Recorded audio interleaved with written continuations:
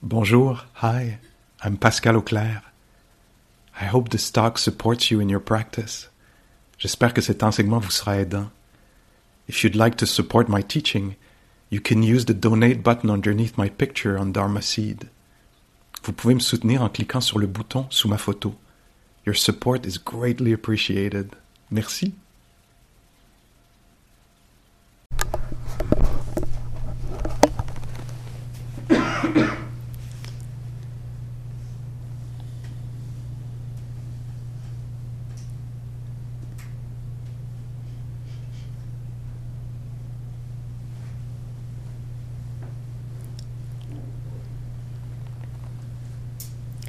Ce matin, j'ai parlé un petit peu d'une des caractéristiques universelles, si vous vous souvenez bien, peut-être,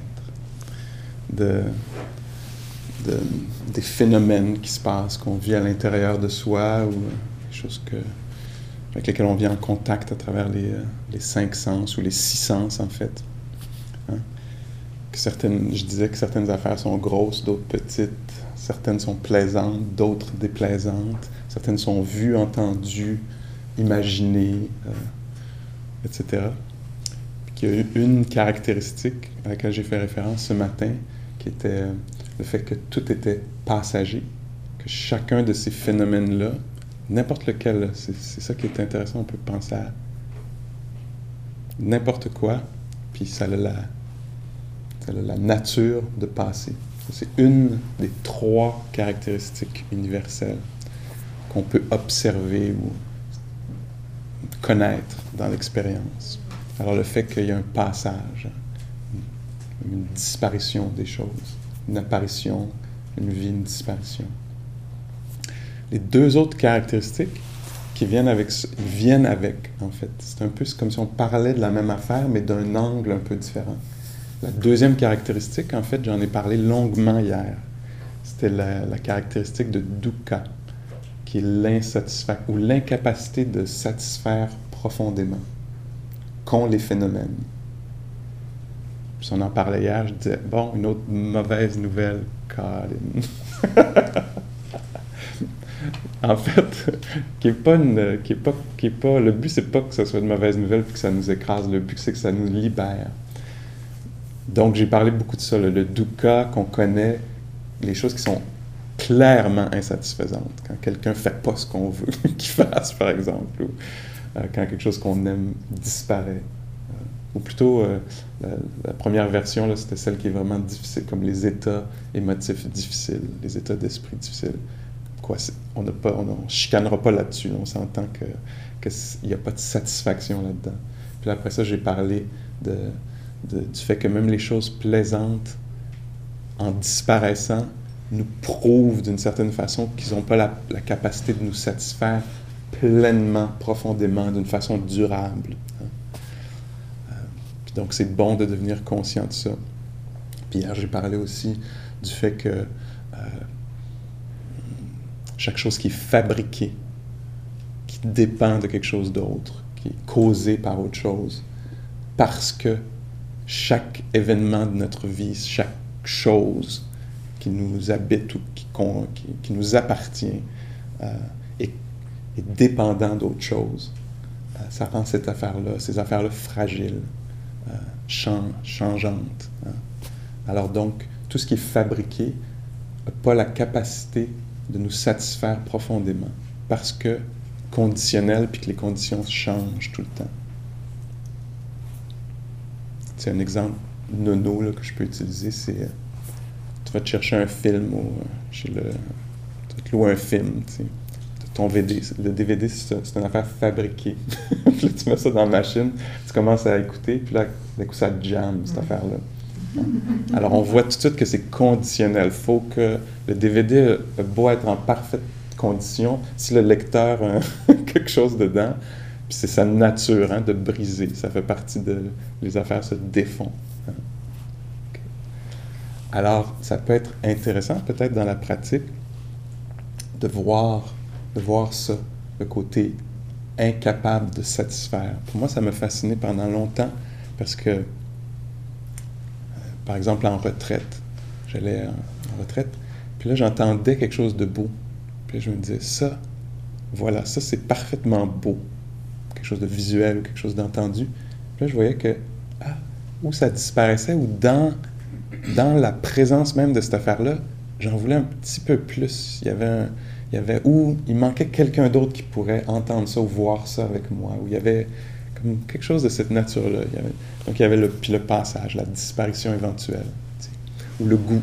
Tu goûtes quelque chose, tu fais « Ah, là, tu sais, je suis arrivé ici, tu fais 2 jours, puis ça, c'est bon. » Puis t'avales, puis il y a de l'impermanence là-dedans. C'est disparu. Ça n'a pas la capacité. Ça a la capacité de satisfaire momentanément. Là, il y a une réelle jouissance possible, puis il ne faut pas avoir peur de ça. C'est pas ça, les enseignements nous disent pas ça, là, de faire comme « Il ne faut absolument pas sentir de plaisir. » Mais que le plaisir dure un moment. Même une idée que j'ai dans mon esprit, wow, une idée géniale, elle n'a pas la nature de rester, hein? Elle va passer. Même si elle ne passe pas, des fois, le rapport à la chose, même si la chose demeure, le rapport à cette chose-là change. Comme par exemple votre rapport à la retraite avant de venir. J'ai tellement hâte à ma retraite, tu sais. La retraite n'est pas finie, mais pourtant, parfois, vous avez peut-être l'idée de ça m'intéresse pas, cette affaire-là. Tu sais, qu'est-ce que je fais ici, tu sais. Ou l'arbre, tu sais, la première fois, vous avez vu l'arbre, peut-être, waouh, quel bel arbre, majestueux. Puis une autre fois, vous rentrez, puis c'est comme, ben oui, l'arbre. Tu sais, l'arbre n'est pas passé, mais le rapport, lui, a changé. Il y a quelque chose qui est disparu, là, tu sais. Alors, une des caractéristiques, la première étant le passage, puis vous voyez que l'insatisfaction, c'est très lié à ça, ça vient avec. Parce que ça passe, ça a aussi, ça perd sa capacité de satisfaire pleinement.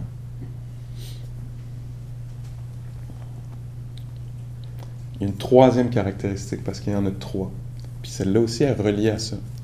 C'est la caractéristique, le mot, tiens, je vais dire les 3 mots en pali, là. Il y a dukkha, anicca, c'est la première chose dont j'ai parlé, le passage. Dukkha, qui est l'incapacité de satisfaire. Puis le troisième, c'est anatta. Anatta, ça veut dire non-soi. C'est dur de traduire ce mot-là, mais en parlant, peut-être qu'on va arriver à cerner un peu. Donc, comme les choses passent, ça les rend, ça rend ça impossible de posséder ou d'être vraiment quelque chose. Tu sais, quand je suis Pascal, on dit dans une attention là, très raffinée, peut-être sur une durée de temps, là, dans une recherche peut-être d'une vie de pratique, on va voir qu'il n'y a rien que je peux vraiment, j'ai le goût de dire, réclamer comme mien. Il y a des affaires qui passent. Des fois, il y a de la colère qui est là. Je ne peux pas vraiment dire que c'est moi, pourtant c'est là. Mais des fois, c'est pas là. Hein? Alors, on dit, si c'était mien, ça serait vraiment, vraiment, si c'était moi, ça resterait là. T'sais. Puis comme ça passe, je ne peux pas vraiment dire que c'est moi. Je peux le dire à un certain niveau, au niveau conventionnel. En jasant, je peux dire, c'est ma colère. Mais il y a une compréhension profonde qu'on est appelé à découvrir, là, qui est la compréhension qu'il n'y a rien de ce qui est là qui peut être vraiment possédé, que je peux décrire comme moi. Puis ça, encore une fois, prenez pas ça pour du cash. Ça, c'est comme ce qui doit démarrer la recherche. Là. C'est vraiment juste une idée qui est présentée dans le but d'aller voir pour soi-même. T'sais. Alors, l'incapacité de posséder quoi que ce soit, parce que les choses ne durent pas. Mais aussi pour une autre raison, à cause d'une autre loi, la loi de la causalité. Hein? Moi, quand j'étais même adolescent, je connaissais du bouddhisme, je connaissais 3 affaires, 3 mots. Bouddhisme, puis cause et effet. Je ne sais pas pourquoi, mais je connaissais rien d'autre, mais j'avais associé ces affaires-là ensemble. Et c'est en effet très, très central dans la pratique, la notion de causalité, que les choses ne sont pas chaotiques, que les choses arrivent dans un certain ordre. Alors, il y a un enseignement très, très court, là, essentiel, bouddhique, qui dit « Quand ceci est, cela devient. quand ceci n'est pas, cela ne devient pas. Ça, dans notre attention, dans notre pratique de l'attention, ça devient très, très important. On se met à faire des liens. Non seulement on est attentif à ce qui est là présentement, mais on se met à voir que quand ceci est, cela devient. Quand ceci n'est pas, cela ne devient pas. Alors, ça se présente sous la forme de je mets l'attention sur ma respiration pendant un moment, puis je vois que l'esprit se calme. Alors là, je peux faire un lien peut-être de cause à effet. Je vois que quand je place l'attention, l'esprit se calme. Ça marche peut-être pas tout le temps, là, parce qu'il y a plusieurs causes et conditions qui jouent, là, mais que si, par exemple, il arrive un événement qui me perturbe un peu, puis qu'il y a de la colère qui monte, puis que j'entretiens des pensées de colère, c'est dévastateur pour moi. C'est difficile à vivre. Alors, je fais un lien de cause à effet. Dans les enseignements, on dit que c'est très important d'avoir la pleine conscience, mais qu'elle ne peut pas agir tout seul. Qu'il faut aussi avoir une autre qualité d'esprit qui est le... Parfois, c'est le mot qu'on peut utiliser en français, c'est discernement ou intelligence, on pourrait dire. Alors, on ne peut pas juste être attentif. OK, j'étais attentif toute la journée, j'ai tout senti les affaires pendant qu'ils se passaient. Ça demande un peu plus que ça. Ça prend de la pleine conscience, plus une sorte de curiosité ou d'intelligence qui fait des liens entre les affaires, qui est capable de voir comme, quand il y a eu l'acceptation qui est tombée en moi, c'était bon, c'était bénéfique. Je peux reconnaître, non seulement je le vis, mais j'ai une reconnaissance que ça, c'est probablement quelque chose de bien, l'acceptation, dans ce cas-ci. T'sais.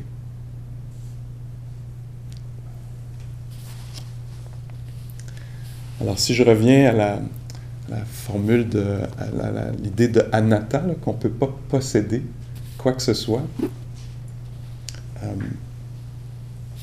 puis j'essaie de faire un lien avec la causalité, là.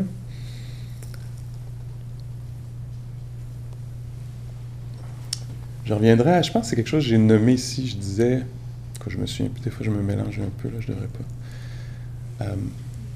Je disais, une adolescente, c'est ici que j'ai dit, une adolescente qui est venue me voir à une retraite, puis qui disait, je suis la pas fine, ou je suis la fine, tu sais, des fois je suis généreuse, puis des fois je suis un peu greedy, là, ou stingy, ou un peu avare, tu sais, puis je suis laquelle. Puis dans la notion bouddhiste, c'est là où l'idée de anatta rentre, parce que tu n'as pas besoin de t'identifier ou de posséder ou de choisir laquelle t'es. C'est comme c'est un faux problème, en fait. L'invitation de la pratique, c'est de devenir conscient de ce qui t'habite, l'attention, avec le discernement, la qualité dont je parle, qui fait comme, d'être tête comme ça, c'est pas aidant pour moi, ni pour les autres. T'sais. Puis, l'expérience d'ouverture, de confiance, ça, c'est aidant pour moi puis pour les autres. C'est quelque chose que je peux cultiver. Alors, il n'y a pas besoin d'avoir un propriétaire ou une identification là-dedans. Il y a juste besoin de pleine conscience, reconnaître ce qui est présent pendant que c'est là, puis le discernement de voir si c'est aidant ou pas. Le Bouddha, à un moment donné, dans son développement spirituel, il y a eu une pensée assez simple. Moi, j'en reviens pas, en fait, comment c'est simple, puis pas facile à appliquer, mais j'en reviens souvent à ça dans les enseignements. C'est comme, ce moment-là, il est hallucinant de simplicité, pas facile à faire, mais il y a eu un moment où il s'est dit, tiens, je vais faire 2 tas. Là, je paraphrase un peu. Je vais faire 2 tas. Je vais faire un tas de pensées qui sont bénéfiques, que je vais nourrir, puis je vais faire un tas de pensées qui sont nuisibles, puis que je vais laisser tomber. Je vais juste faire ça, puis on va voir ce que ça donne. T'sais. Puis c'est dit, tout à coup, tout est devenu très, très, très simple. Alors, il suffisait de reconnaître, puis ça, on parle dans le bouddhisme, on parle de ça comme de l'effort juste. L'effort juste, c'est d'abandonner ce qui est nuisible, puis de cultiver ce qui est bénéfique. Puis c'est dit, ça va être très simple. Quand il va y avoir des pensées de renoncement, de générosité, de bienveillance, de compassion, je vais encourager ça. Quand il va y avoir des pensées de haine, de cruauté, d'avidité, ça me prend absolument ça pour être heureux, je vais abandonner ces croyances-là ou ces pensées-là. Je ne les nourrirai pas. Je je les entretiendrai pas. Alors, on voit tout de suite là, que ça prend de la pleine conscience. Il faut être conscient de ce qui se passe en nous pour pouvoir d'abord, puis avoir une sorte d'intelligence de reconnaître. Puis la difficulté là-dedans, c'est que c'est tellement séduisant, tu sais, certaines idées néfastes, que cette croyance-là, que ça me prend absolument ça pour être heureux, ça peut paraître tellement comme la vérité. Faut que cette affaire-là revienne, ou cette personne-là revienne pour que je sois heureux. Là-dedans, il y a quelque chose d'accroché. Je peux reconnaître ça, puis dire, je vais abandonner cette pensée-là. Je vais nourrir une autre sorte d'attitude ou de pensée. Alors lui, il présente ça là, très facile. 2 tas, un, tu laisses tomber, puis l'autre, tu cultives. Mais en même temps, je trouve ça beau pour moi parce que quand je me souviens de ça, je me dis, en fait, c'est vraiment simple la pratique. Il faut le faire, là, mais c'est très, très simple. Il faut voir pour nous-mêmes si on veut adhérer à ça, là, si on trouve que les 2 tas sont bien divisés. Là, tu sais. Puis ça, ben, on a le libre arbitre là-dedans. Là. Fait que quand ceci est, cela devient. Quand ceci n'est pas, cela ne devient pas. Si on peut appliquer cette formule un peu mathématique-là avec l'attention, par exemple, ou la pleine conscience. Alors, on dit que la pleine conscience, même si ça nous paraît très passif, on ne fait rien, on est assis là, puis on fait juste regarder ce qui se passe, on dit que quand il y a de la pleine conscience, de l'intérêt pour ce qui se passe, là, quand ceci est là, cela devient. On dit ça, c'est le chemin vers la sagesse. Quand il y a de l'attention, on va découvrir des choses. C'est une nouvelle condition. Même si ça paraît passif parce qu'on ne fait rien, il y a quand même quelque chose qui se passe. Il y a une nouvelle condition dans l'esprit qui n'était pas là avant. Avant, j'agissais par habitude, une réactivité ou une façon de penser habituelle. Je ne suis pas très conscient, c'est juste qu'en allant de telle place à telle place, mon esprit fait un peu ce qu'il veut. Là, l'esprit comme un singe, des fois, c'est la comparaison qu'on fait, qui va d'une branche à l'autre. Tu sais, ah, ça, ah oui, ça, tu sais, ah, ça, tu sais. Alors, on a une façon habituelle de vivre, là, puis ça peut prendre toutes sortes de formes. Une des formes, ça serait, par exemple, l'ennui, que vous avez peut-être vécu là, en venant vous asseoir à un moment donné. C'est comme, bon, une autre méditation. Ça, c'est un esprit très ordinaire. Hein? C'est un état mental ordinaire. S'il n'est pas reconnu, on peut vivre là-dessus. Puis tout à coup, ça devient la réalité. Mais c'est une autre méditation, c'est la vérité, c'est le même. Puis c'est ça, c'est plate de même. T'sais. C'est une autre méditation. Puis il reste juste une journée. T'sais. Puis ça peut être... Mais si tu amènes la pleine conscience, tout à coup, une sorte de curiosité pour ce qui se passe, tu vois comme, c'est quoi cet état mental-là? Dans quel tas je le mettrais? Est-ce que c'est quelque chose qui est bénéfique dans ma vie? Est-ce que c'est quelque chose... Puis sinon, on ne questionne pas ça, c'est juste la vérité. Hein? On est dans un état, puis c'est la vérité, puis c'est comme ça. Tandis que là, on porte attention, puis on dit, c'est quoi cet état-là? Qui est bénin d'une certaine façon, c'est pas grave, c'est juste un état d'esprit ordinaire, avec un petit peu d'ennui dedans. Là. C'est pas la grosse haine ou la cruauté là, que j'avais mis dans le tas tantôt. Là, c'est vraiment juste un esprit ordinaire. Sauf que, quand ceci est, cela devient... Quand il y a l'esprit ordinaire, un peu plate, un peu désintéressé, à moitié présent, qu'est-ce qui devient? Généralement, ça va donner lieu vers une spirale descendante qui est comme « j'aimerais ça être ailleurs ». Quand l'attention n'est pas là, l'ennui est là, le désir vient. Par exemple, ça pourrait être un cause à effet qu'on note. T'sais. Que tout à coup, j'ai le goût d'être ailleurs, j'ai le goût de quelque chose de tellement plus grand dans ma vie, j'ai le goût de trouver mon purpose. T'sais.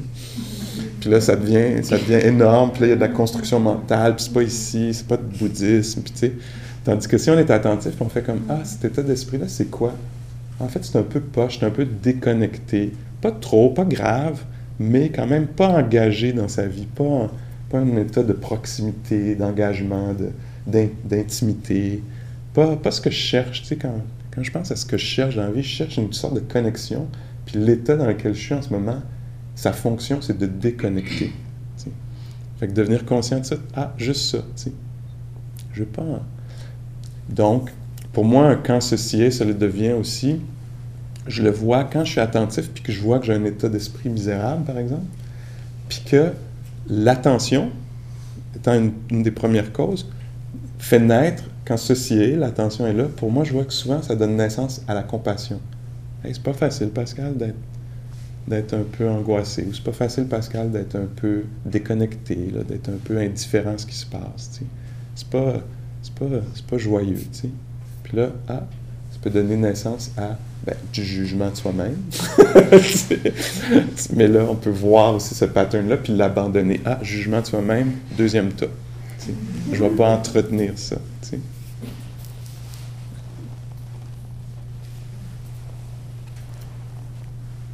Dans les 3-4 dernières minutes, là, dans l'explication, il y a beaucoup d'activités cérébrales. Je discute avec moi-même. C'est-à-dire que, là, j'utilise des mots, mais pour moi, en tout cas, c'est très vécu. Ça se passe beaucoup autour de la poitrine, en fait. C'est pas tellement... c'est juste que je m'assois là, puis je vois quelle est l'attitude je sens l'attitude de cet être-là. La déconnexion, pour moi, est assez physique, tu sais. Puis c'est pas besoin d'être très discursif à l'intérieur. Ça peut juste être comme... poche. Attitude poche. Un peu. C'est même moi, là. Mais... Puis là, d'un coup, intérêt. J'ai peut-être même pas besoin de le nommer, mais intérêt pour ce que c'est l'indifférence, la déconnexion, le désintérêt. Intérêt pour ça. Changement immédiat. Pour moi, ce changement immédiat, je passe d'un état... j'utilise des mots en anglais encore, je pratique beaucoup en anglais. Je vais le dire en anglais, puis je vais le traduire après. Entangling, puis liberating. Entangling, c'est comme enchevêtré. Tu sais, la déconnexion, c'est pas une expérience de liberté. Puis pour moi, là, c'est silencieux, cette expérience-là. L'expérience de pas être en relation avec ce qui se passe, c'est vécu. J'ai pas besoin de penser à ça, j'en fais l'expérience directe. C'est comme... Tu sais, je sais pas trop ce qui se passe, c'est un peu nébuleux l'affaire, tu sais. Je peux faire l'expérience directe de ça sans même le nommer. Puis tout à coup, la naissance de l'intérêt, de cette valeur-là, d'être présent, qui revient, puis le côté libérateur, là, c'est les mots que moi j'utilise pour nommer mon expérience. Mais je peux faire ça silencieusement, tu sais. Alors, c'est pas nécessairement très cérébral, mais... Pour toi? Ça me semble pas facile, là, pour l'instant, mais... Ben, c'est-à-dire, pas discursif, mais c'est sûr que l'esprit est engagé, il y a une intelligence, dans ce sens-là, le cérébral, c'est le cerveau, est sûrement très engagé là, dans tout ça, tu sais. Mais c'est pas possible de pas l'être non plus, là, tu sais. Mais pour moi, c'est très physique, c'est très connecté avec la réalité. C'est ça que je voulais dire, la sensation, c'est toujours dans le corps, quelque part. Ouais, ben, il faut voir, là, si... Il faut écouter ça et lire ça. Ouais, mais il faut que tu vois pour toi, là. Alors moi, je propose ces idées-là, puis tu vois pour toi ce qui est... Mais pour moi, un état d'esprit, ce qui est quelque chose sur lequel je mets beaucoup d'attention, c'est vécu.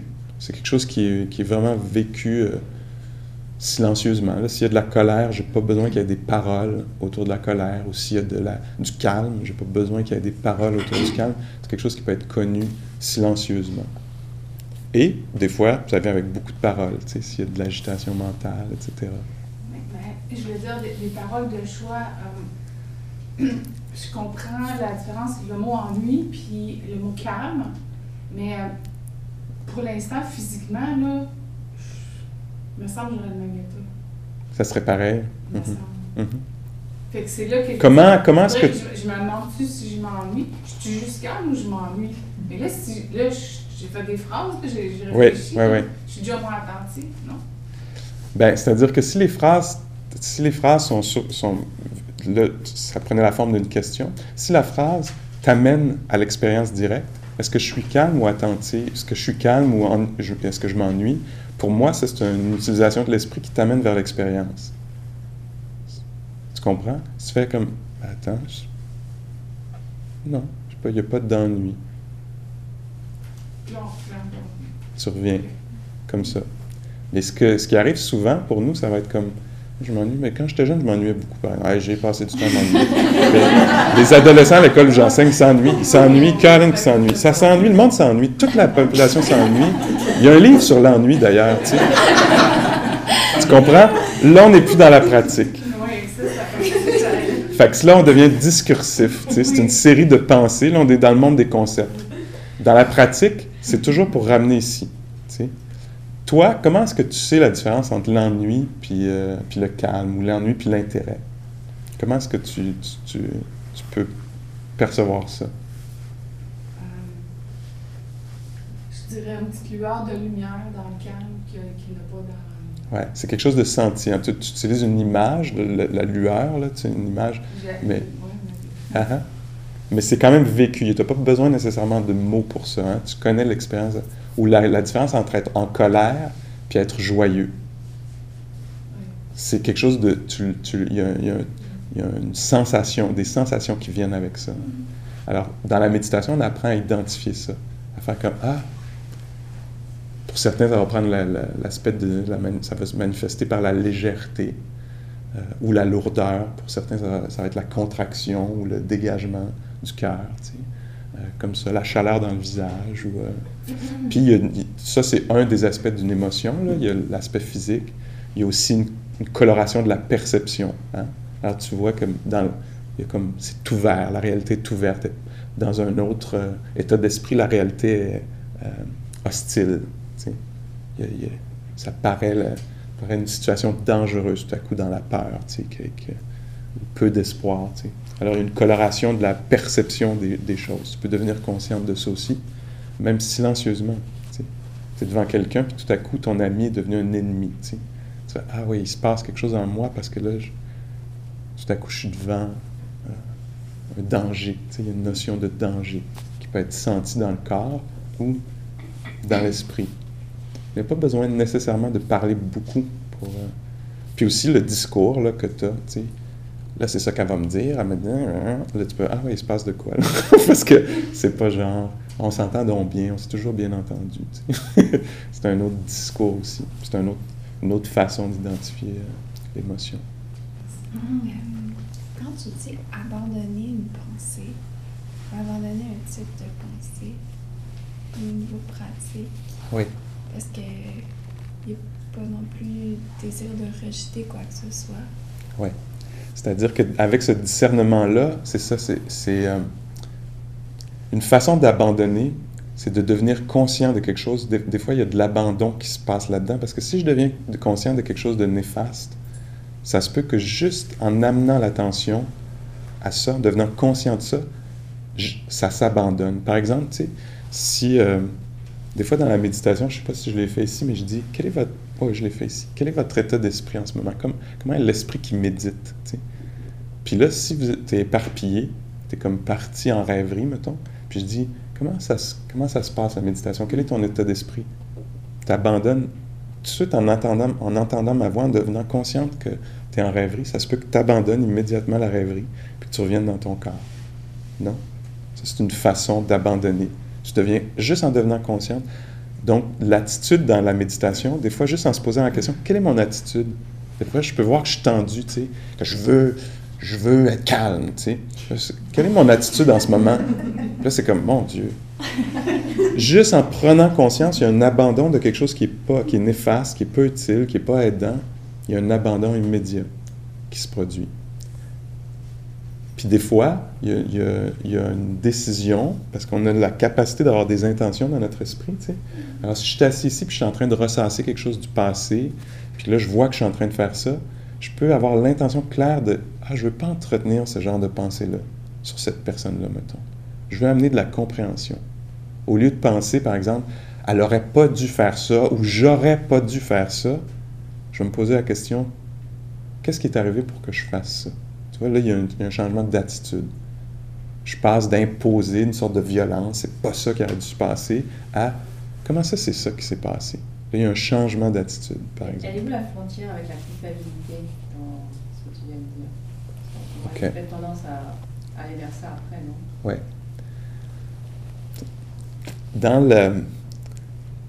Là, je vais amener l'idée de la voie médiane. On parle souvent du bouddhisme comme ça, de la voie du milieu. Alors pour moi, il y a plusieurs façons de parler de ça. La voie du milieu, c'est entre les extrêmes. C'est comme ça qu'on décrit le bouddhisme, entre les extrêmes. Entre l'extrême de rechercher le plaisir à tout prix ou l'extrême d'éviter tout plaisir. Mais la voie du milieu, c'est une relation saine avec le plaisir, sachant que le plaisir est conditionnel, puis qu'il va passer. Comment est-ce qu'il peut être apprécié, au lieu de s'accrocher au plaisir ou d'en avoir peur, par exemple. Ça, c'est une façon de parler de la voie médiane. Une façon de parler de la voie du milieu aussi, c'est l'extrême de la culpabilité ou du blâme, puis un autre extrême qui serait l'irresponsabilité. Puis la voie du milieu, c'est juste de savoir qu'est-ce qui est présent, puis qu'est-ce que je fais avec. Alors, il n'y a pas besoin, même, tu vois, là-dedans, d'avoir un propriétaire. Dans la culpabilité, par exemple, il va y avoir un genre d'ego trip, on pourrait dire. C'est du selfing. Tu sais, anatta, no self. Puis la culpabilité, c'est une création d'un moi solide. Je suis pas fin, j'étais pas fin. Par exemple, moi, j'ai fait quelque chose qui n'était pas aidant pour personne il y a plusieurs années. Puis pendant longtemps, je m'en voulais de cette affaire-là. Je m'en voulais. Puis il y avait un trip de culpabilité, là. Il y avait une mauvaise utilisation de l'esprit. Qui était comme, j'étais pas fin, puis je suis pas fin, tu sais. Puis bon. Puis ça, c'était pas aidant ni pour moi, ni pour les autres. Ça aidait personne, en fait. Ça servait à rien.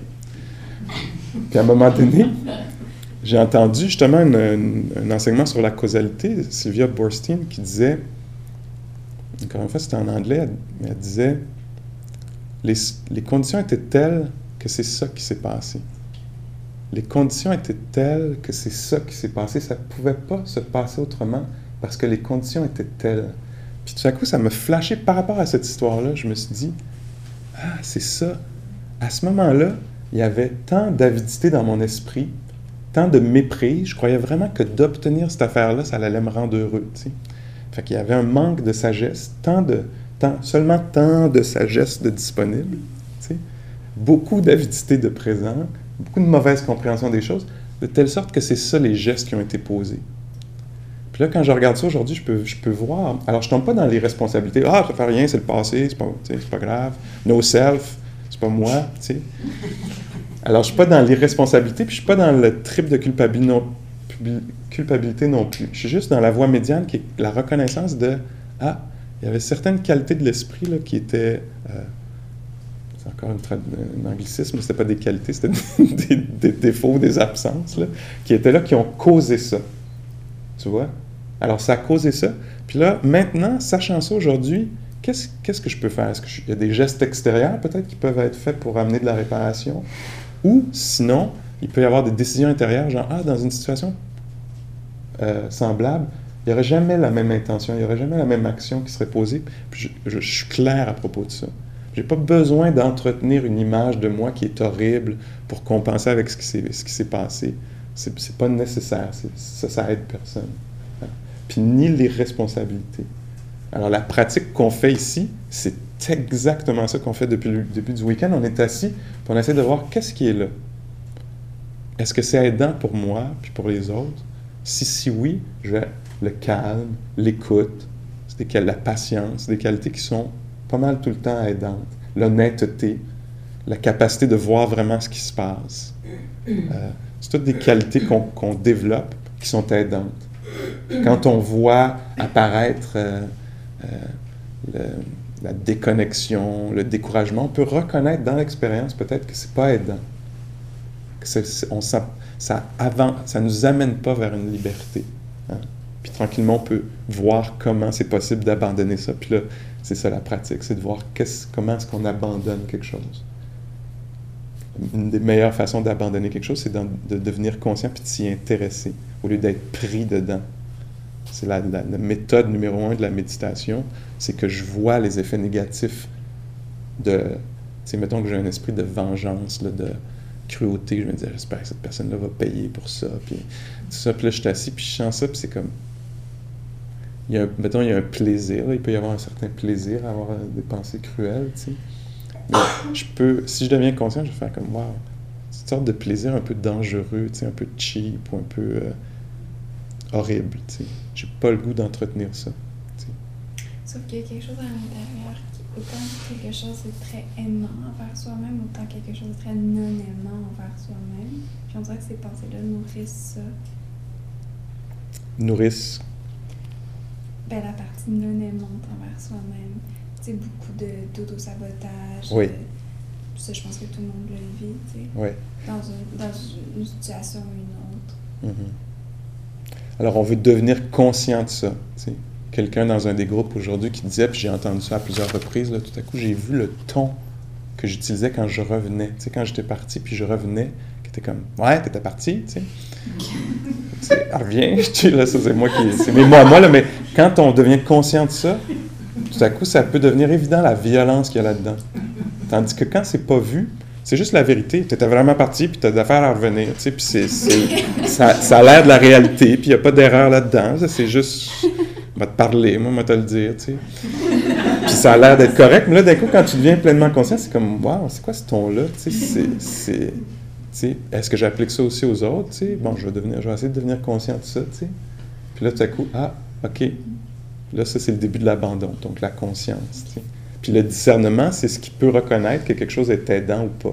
Puis des fois, c'est pas clair, hein? Parce que certaines des qualités de l'esprit ou des forces de l'esprit qui viennent nous visiter sont très séduisantes, puis nous disent « Ouais, dis-y, c'est 4 vérités, dis-y, tu vas voir, ça va être pour le bénéfice de tout le monde. » Là, en le faisant, c'est comme « Ah, OK, attends, c'est un peu laid, là, ce que je suis en train de faire. » Tu sais, la personne, elle ferme, elle s'écrase, puis moi, tout à coup, je commence à avoir honte. C'est comme « OK, non, c'était pas si bénéfique que ça. » Tu sais. Mais je reste conscient, puis là, je peux corriger en chemin, tu sais.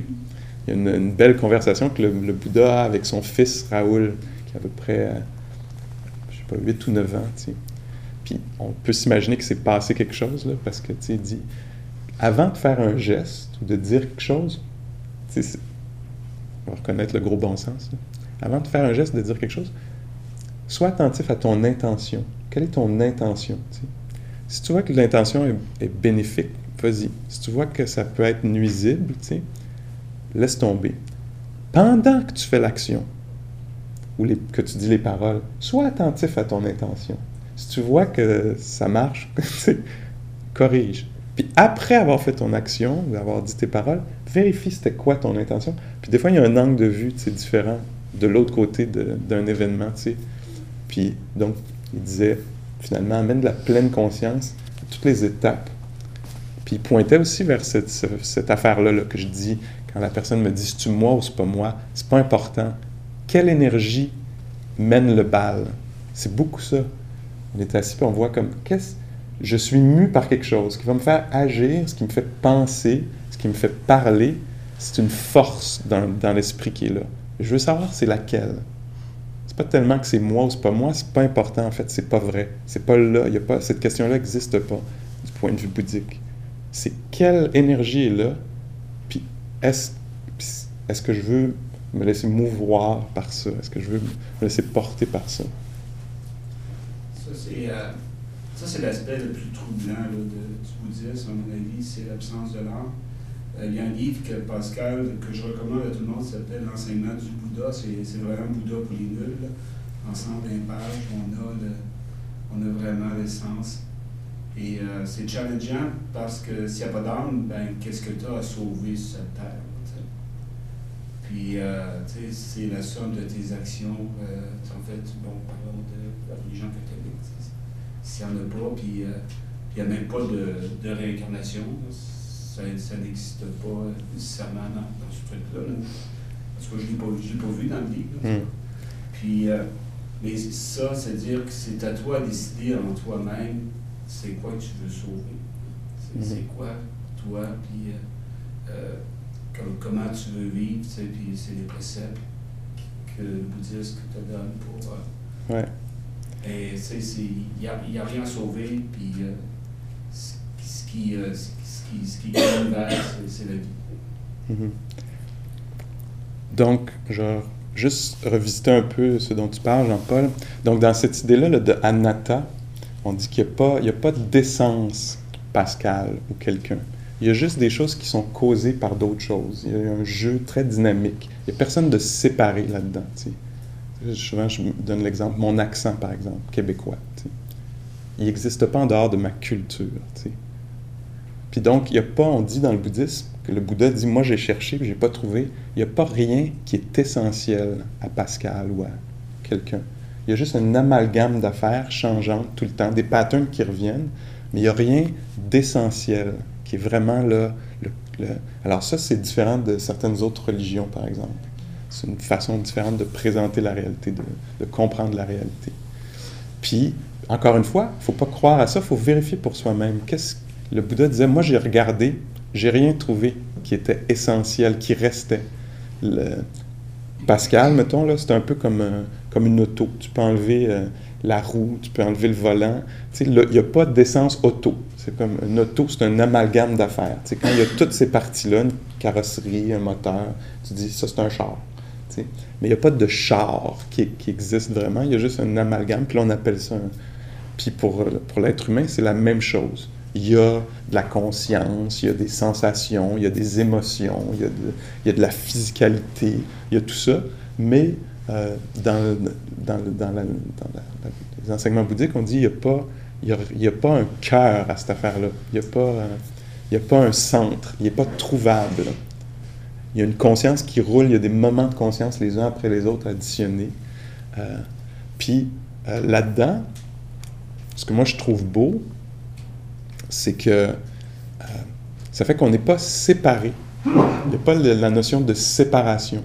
T'sais. On peut reconnaître qu'il y a un inter-être, des fois est un mot qui est utilisé, que les affaires, comment je me sens est en fait conditionnel à comment on se sent, ou qu'est-ce qu'on a dit l'un à l'autre, ou qu'est-ce qui c'est mon éducation que j'ai reçue. Alors tout est conditionnel.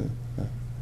Comme Thich Nhat Hanh, des fois, un prof très respecté, vénéré, prend une feuille de papier, puis il dit, là-dedans, il y a tout l'univers. C'est pas possible de retirer tout l'univers de ça.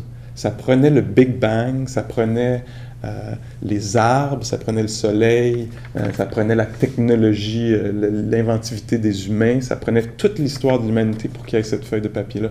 Cette feuille de papier-là, elle n'existe pas en dehors de l'univers.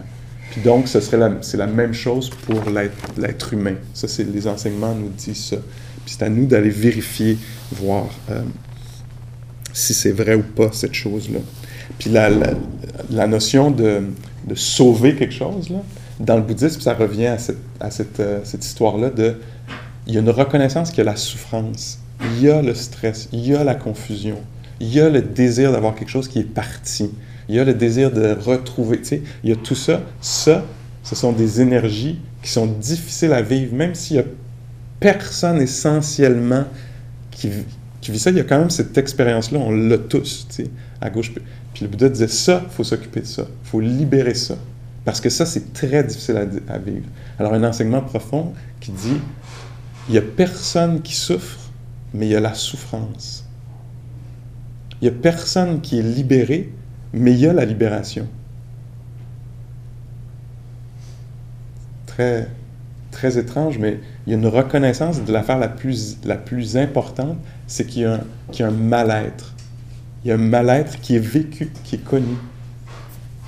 Parce que cette affaire-là de la conscience, des fois on va dire, OK, je suis pas mon corps, il y a un corps qui est là, tu sais, il y a un corps, mais je sais qu'on pourrait, tu sais, si jamais il y avait la perte de la main,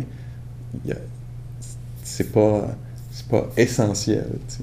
S'il y avait la perte de la vue, c'est pas essentiel. Pascal disparaîtrait pas s'il y avait ça, tu sais. Ou si tout à coup il se passe de quoi dans ma vie, puis je perds mon sens de l'humour complètement, les gens vont peut-être dire, ah, c'est Pascal pareil, mais c'est pas le même. Mais ça, puis il n'y a pas un aspect qu'on trouve qui est essentiellement Pascal, mais il y a un amalgame, puis il y a de la répétition, des patterns qui reviennent, tu sais. Puis il y a des patterns qui sont sains, puis il y a des patterns qui sont malsains, on pourrait utiliser ces mots-là. Puis l'idée, c'est de reconnaître les patterns qu'on veut cultiver, encore une fois, puis ceux qu'on veut abandonner. C'est une façon de présenter ça, Catherine. Mais oui, mais c'est en lien avec... Tu as dit plein de choses par rapport à ça, puis les patterns, tu viens de dire, malsains, sains, le discernement, ce que j'expérimente beaucoup ces dernières semaines, c'est en lien avec le pardon, mais mettons que j'en veux à quelqu'un qui a fait quelque chose que pour moi c'était irrespectueux, etc. Ouais. Là, je vais me voir aller dans ce pattern-là, puis je me dis, mais y a-t-il moyen de vivre ça autrement? Tu sais, cette colère-là, cette tristesse-là. je suis capable maintenant d'amener mon attention face à cette attitude mentale-là, d'avoir ce discernement-là. Il y a quelque chose en moi qui est très calme par rapport à ça, mais il y a quelque chose qui est encore plus fort, mais qui veut alimenter cette colère-là, puis cette tristesse-là, puis qui prend comme plaisir, puis ça grossit, puis ça, c'est comme, ça prend toute la place à l'intérieur de moi, dans mon cœur. Je me sens comme scindée en deux, parce que d'un côté, c'est cette énergie négative-là qui prend toute la place, puis l'autre qui est comme, non, c'est correct, ça va passer, puis justement, c'était avec, disons, ces certaines conditions-là, tout ça, j'ai ça à l'esprit, mais quand même, fait que je bloque rendu là. Alors ça, c'est exactement la pratique qu'on fait. C'est donc, tu es consciente de ce qui t'habite, tu sais ce que tu veux nourrir, puis il y a la causalité. C'est pas juste que si je veux plus en vouloir à quelqu'un, l'intention de ne plus en vouloir est un facteur qui va créer des effets, mais c'est pas le seul. C'est ça qu'on apprend à comprendre, que ma volonté de ne plus en vouloir, c'est pas la seule chose qui va déterminer ce qui va se passer. Comme le désir d'avoir une maison en campagne, c'est pas la seule chose qui va faire qu'il va avoir une maison à la campagne.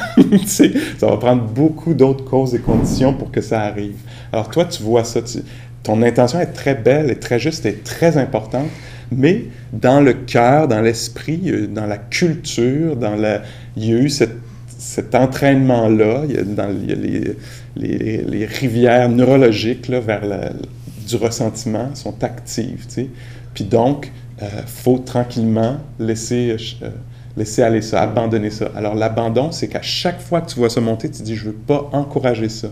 Je veux pas nourrir ce plaisir-là, si ça t'apparaît comme un plaisir, puis je comprends très bien que ça le soit, tu sais. Mais c'est pas un plaisir que je veux encourager dans ma vie. Alors je vais revenir vers, est-ce que je peux comprendre cet événement-là? Est-ce que je peux pardonner? Alors je dirais ça. Alors t'es dans une pratique, t'es engagé dans une pratique. Tu fais tout ce qu'il faut, dans un sens. Puis tu vois que tu n'es pas en contrôle parfait. Hein? Il y a des causes qui sont extérieures à toi ou qui sont intérieures, mais sur lesquelles tu n'as pas de maîtrise. Tu ne peux pas arrêter la colère, mais tu peux la voir venir. Tu as assez de conscience maintenant pour voir c'est la colère qui monte. Assez de discernement pour voir je ne veux pas encourager ça dans ma vie. Tu sais? Puis de plus en plus, tu construis, tu développes cette capacité-là. Tu sais? Puis donc, ce que ça va faire, c'est que tu vas nourrir, on pourrait dire, le loup blanc, puis tu vas affamer le loup noir, tu sais. puis là, ça va diminuer, tu sais. Puis ça revient par vague, tu vois tout ça. Tu sais, à un moment donné, tu fais « OK, c'est fait, j'ai pardonné. » Puis là, d'un coup, « Mais non, j'ai pas pardonné, tu sais. » Puis là, qu'est-ce que tu fais avec ça? Alors, le chemin du milieu, c'est la responsabilité. C'est qu'est-ce qui est là en ce moment? Une autre vague de ressentiment. Il faut que je m'en occupe bien, tu sais. Donc, c'est ça. Puis il n'y a pas nécessairement de Catherine au milieu de ça, tu sais. Alors oui, on dit ça arrive à Catherine, mais du point de vue ultime, là, du point de vue de la psychologie bouddhique, on dit il y a de la matérialité. Tu sais, des fois, là, c'est rouge de colère ou c'est chaud de colère, tu le sens bien. Il y a de la conscience, il y a vraiment quelque chose qui connaît la réalité. Puis il y a des facteurs mentaux qui sont là. Des fois, c'est de la colère, des fois, c'est de la compréhension. Tu sais, des fois, ça passe d'un à l'autre très rapidement. Alors, ces choses-là arrivent vraiment, tu sais. Puis là, on appelle ça Catherine. C'est moi, je t'en maudis, j'ai pardonné, c'est moi, tu sais. Il y a une identification à ça. Puis c'est dans un sens, c'est très correct, mais dans le bouddhisme, on veut simplifier les affaires, tu sais. Est-ce que je suis celle qui a pardonné ou je suis celle... Non. Il y a juste la présence d'une conscience qui est colorée par la haine ou qui est colorée par la compréhension. Tu comprends?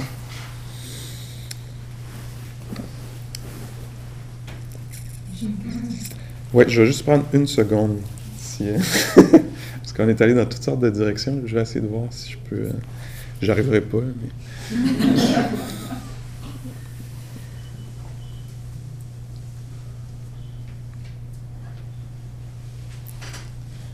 Alors, je vais essayer de revenir un peu sur la question ou le commentaire que tu as fait hier à propos de est-ce qu'il y a une stabilité qu'on peut trouver qui soit profonde, tu sais. Alors, dans les enseignements, on dit qu'il y a une mauvaise compréhension de la vie, une méprise, on appelle ça l'ignorance, comme au cœur de ce qu'on est. On comprend mal qu'est-ce qui mène à quoi, entre autres. T'sais. Souvent, on va penser que ça va me mener au bonheur. Puis là, on voit, ah non, c'est pas ça, comment ça? Je suis tout confus. T'sais. Alors, on a une ignorance de base, une mauvaise compréhension de la réalité qui fait naître l'avidité, qui fait naître la haine. Puis quand on a cette reconnaissance-là, la voie bouddhique, là, c'est celle-là. On se dit, ah, j'ai une reconnaissance qu'il y a beaucoup de confusion là-dedans, puis que ça fait faire des gestes, il y a des actions qui sont commises, qui sont néfastes pour moi puis pour les autres. Alors, je vais mettre une première ligne de défense. Ma première ligne de défense, ça va être un code d'éthique. Je ne vais pas prendre ce qui n'est pas donné gratuitement ou qui n'est pas offert. Je ne vais pas voler. Je ne vais pas détruire. Je ne vais pas abuser avec ma sexualité des autres. Là, je me mets, c'est première ligne de défense. Sachant qu'il va y avoir des énergies dans ma vie qui vont vouloir s'accaparer quelque chose, avoir du plaisir ou obtenir quelque chose pour la joie d'obtenir, je vais me mettre une première ligne de défense. Une deuxième ligne de défense, je vais calmer mon esprit. Quand l'esprit devient calme et concentré, sur la respiration par exemple, l'envie d'être ailleurs me quitte. Le mécontentement me quitte. Le doute me quitte. Qui je suis? Est-ce que je suis ça? Il y a juste la respiration qui coule, par exemple. Puis là, il y a une expérience de samadhi, de concentration. Puis dans cette concentration-là, quand elle est bien établie, il n'y a pas les états mentaux difficiles qui viennent me visiter. Il y a une satisfaction, il y a un contentement, il y a une richesse qui est là. Alors ça, c'est une autre ligne de défense qu'on peut utiliser. On développe de la concentration. Dans la concentration, il y a un abandon des états difficiles. Ça, c'est momentané. Ça dure le temps que je suis concentré. Quand la méditation finit, puis que je suis plus concentré, mes vieux patterns vont revenir. Tu sais. Ça, je suis assis, puis tout à coup, je suis très calme, puis la respiration, juste la respiration, c'est assez tout à coup. Je ne sais pas si vous avez eu ça. C'est possible que vous ayez eu ça ce week-end, à un moment donné, à gauche puis à droite, que juste ça, c'est assez. Je n'ai pas besoin d'autre chose. Je n'ai pas besoin de me définir. J'ai pas besoin... Tout ça est abandonné. Il y a juste genre, ça entre, ça sort. Ça entre, ça sort. Ou juste marcher. Vous avez peut-être eu ça en marchant à un moment donné. Que tout à coup, il y avait une unification de l'esprit ou de la concentration. Je n'avais pas besoin qu'il se passe d'autre chose. Je n'étais pas dans le doute. Est-ce que je suis à la bonne place ou pas à la bonne place? Tout ça était parti. Je faisais juste marcher, simplement. Puis on peut avoir eu ça à d'autres moments dans notre vie. Je me rappelle que j'en faisais une fois avec une fille qui me racontait, qu'un groupe de personnes qui me racontaient « Ah oui, moi j'ai déjà eu ça. » Je me rappelle une fois, j'étais jeune, je marchais dans le bois, puis un chien qui est arrivé puis qui avait marché à côté de moi. Puis c'était extrêmement simple. On faisait juste marcher avec le chien, puis il y avait un état de paix j'étais très présente, puis il n'y avait aucune complication, tu sais. Dans la même conversation, quelqu'un avait dit « Ah, quand j'étais enfant, une fois, j'étais monté au sommet d'un arbre, puis il s'était mis à vanter, puis l'arbre faisait ça comme ça, tu sais. Puis moi, j'étais au sommet de l'arbre, puis il dit « Je me souviens très bien, là, puis ça fait plusieurs années, mais j'avais pas besoin qu'il se passe autre chose, j'étais pas... c'était complet, tu sais. » Ça, c'est une expérience de concentration, d'unification de l'esprit avec le corps, qui est assez simple. On peut avoir peut-être plusieurs exemples de ça dans nos vies. Mais à ce moment-là, ça, c'est la deuxième ligne de défense. Les états mentaux difficiles sont disparus. Mais reviennent dès que, je sais pas, le chien part, puis tu sais, il arrive quelque chose. La troisième ligne de défense, c'est la sagesse, ce qu'on développe ici. On fait des liens avec les choses, jusqu'à ce qu'à un moment donné, on déracine, c'est le verbe qu'on utilise, on déracine l'ignorance. On enlève qu'on ait compris vraiment qu'est-ce qui mène à quoi, qu'est-ce qui est sain, qu'est-ce qui est malsain, comment abandonner. Puis là, quand on arrive à faire ça, l'ignorance est inexistante, puis l'avidité qui venait avec, le désir d'obtenir quelque chose à tout prix, puis je ne serais pas heureux sans ça, puis la haine, le rejet des choses disparaît, est plus accessible. Ce qu'on appelle le nirvana, ou l'éveil. C'est un état d'être où est-ce qu'il y a une compréhension profonde des choses, puis un abandon qui n'est pas momentané, mais qui est total des énergies qui sont difficiles. Puis on dit que dans cet état-là, quand il y a cette compréhension-là, c'est pas possible de ressentir de l'avidité. C'est plus accessible. Non seulement on veut pas, mais en plus on pourrait pas. parce qu'il y a une compréhension des choses qui est profonde. Là-dedans, il n'y a plus de perturbation. Alors, et les choses restent impermanentes, les choses restent, gardent leur incapacité de satisfaire, puis rien ne peut être possédé toujours là-dedans. Alors ça demeure, sauf que c'est absolument pas un problème. Je ne m'attends pas à être satisfait complètement pour toujours avec la nouvelle job, ou la nouvelle rencontre, ou le week-end de la campagne, ou je ne m'attends pas, il n'y a pas ça. Il y a une compréhension profonde de comment l'univers fonctionne. Puis ça, le Bouddha dit, c'est accessible. C'est possible de développer. C'est même pas ésotérique. Hein? C'est pas le nirvana, c'est pas comme un paradis. C'est l'absence d'ignorance. Éteindre la cessation de l'ignorance. La méthode première, l'attention.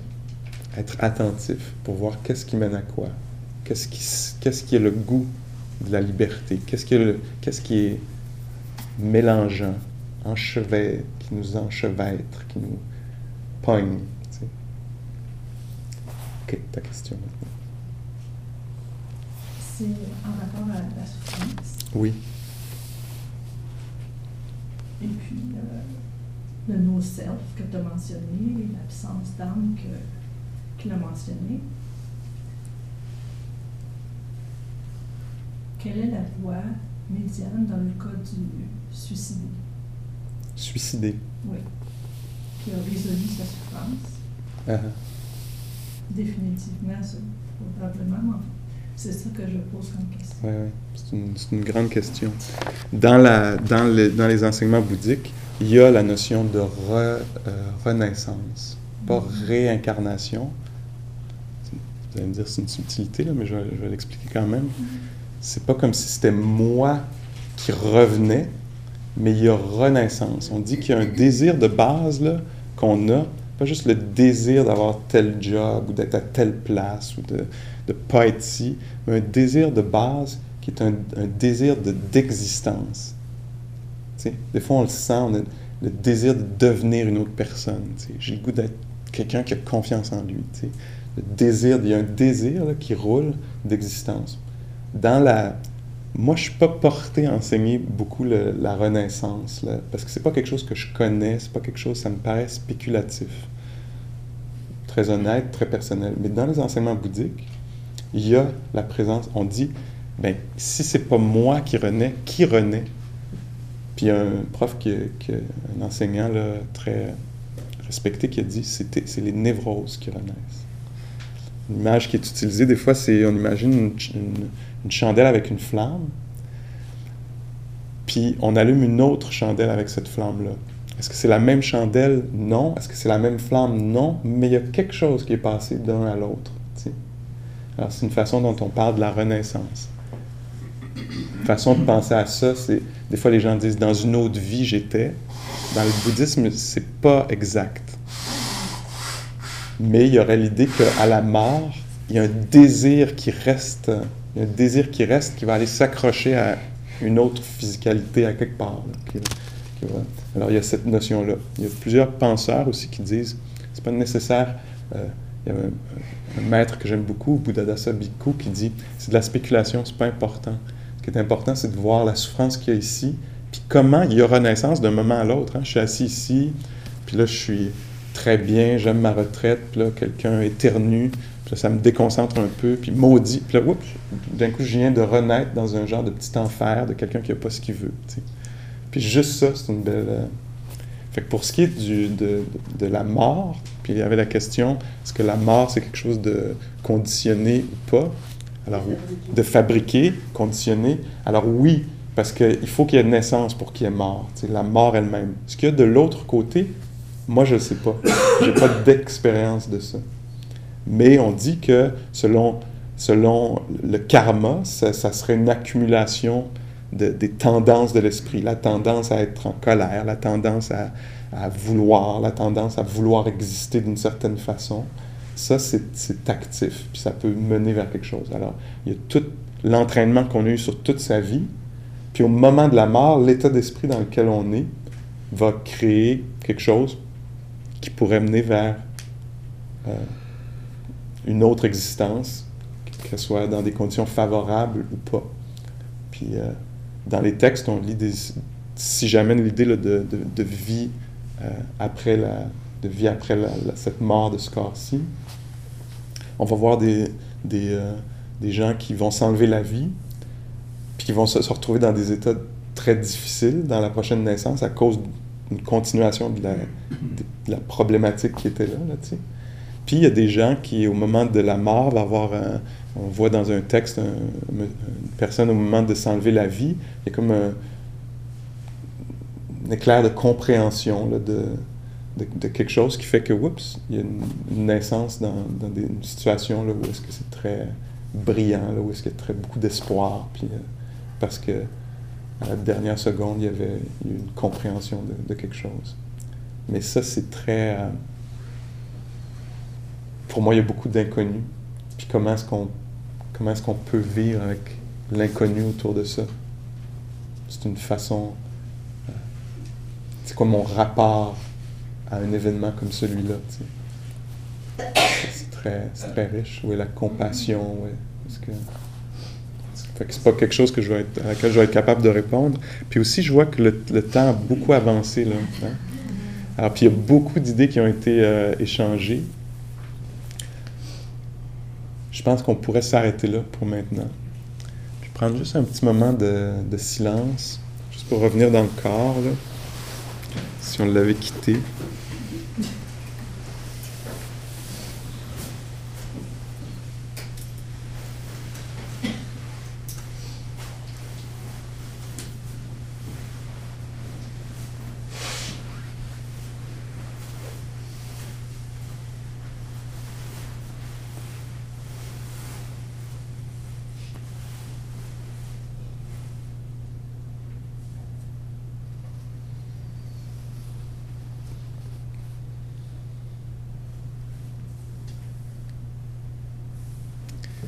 Alors cette notion-là de anatta ou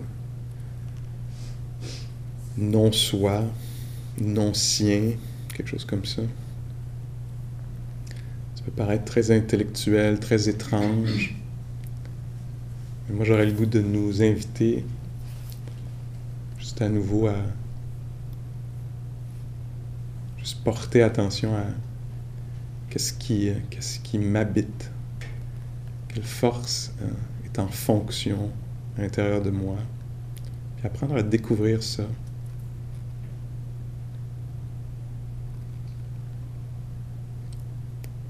Puis toujours la même chose, voir si je trouve à l'intérieur de moi quelque chose qui est ouvert, dans lequel il y a de la liberté, qui est beau.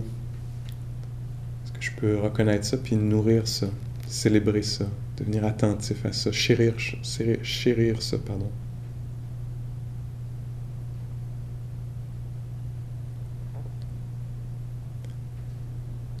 Puis quand je trouve quelque chose de pogné, je vais m'arrêter là dans la description. Comment est-ce que j'accueille ça? Comment est-ce que je m'accompagne là-dedans? Avec calme,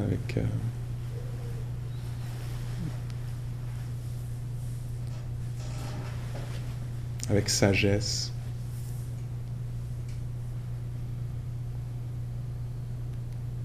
Puis ma compréhension de la job, c'est pas mal ça qui est ça.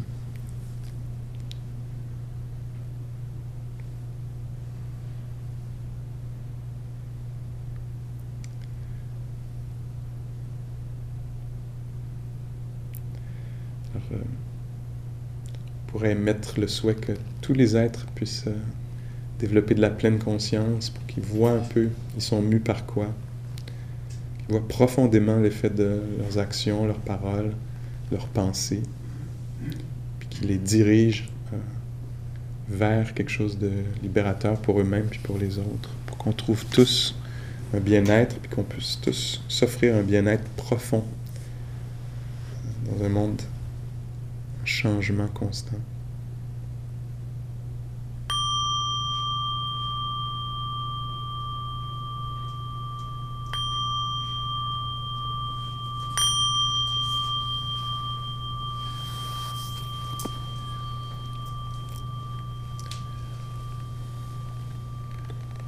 y a quelqu'un de très très sage qui a dit si vous pensez à cette affaire-là de anatta, non-soi, la tête risque de vous exploser.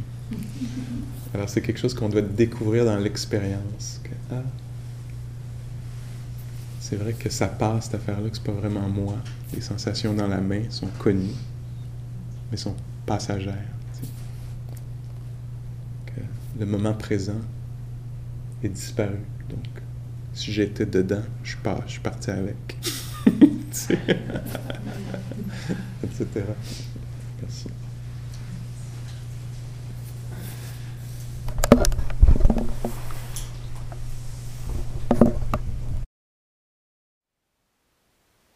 Thank you for listening.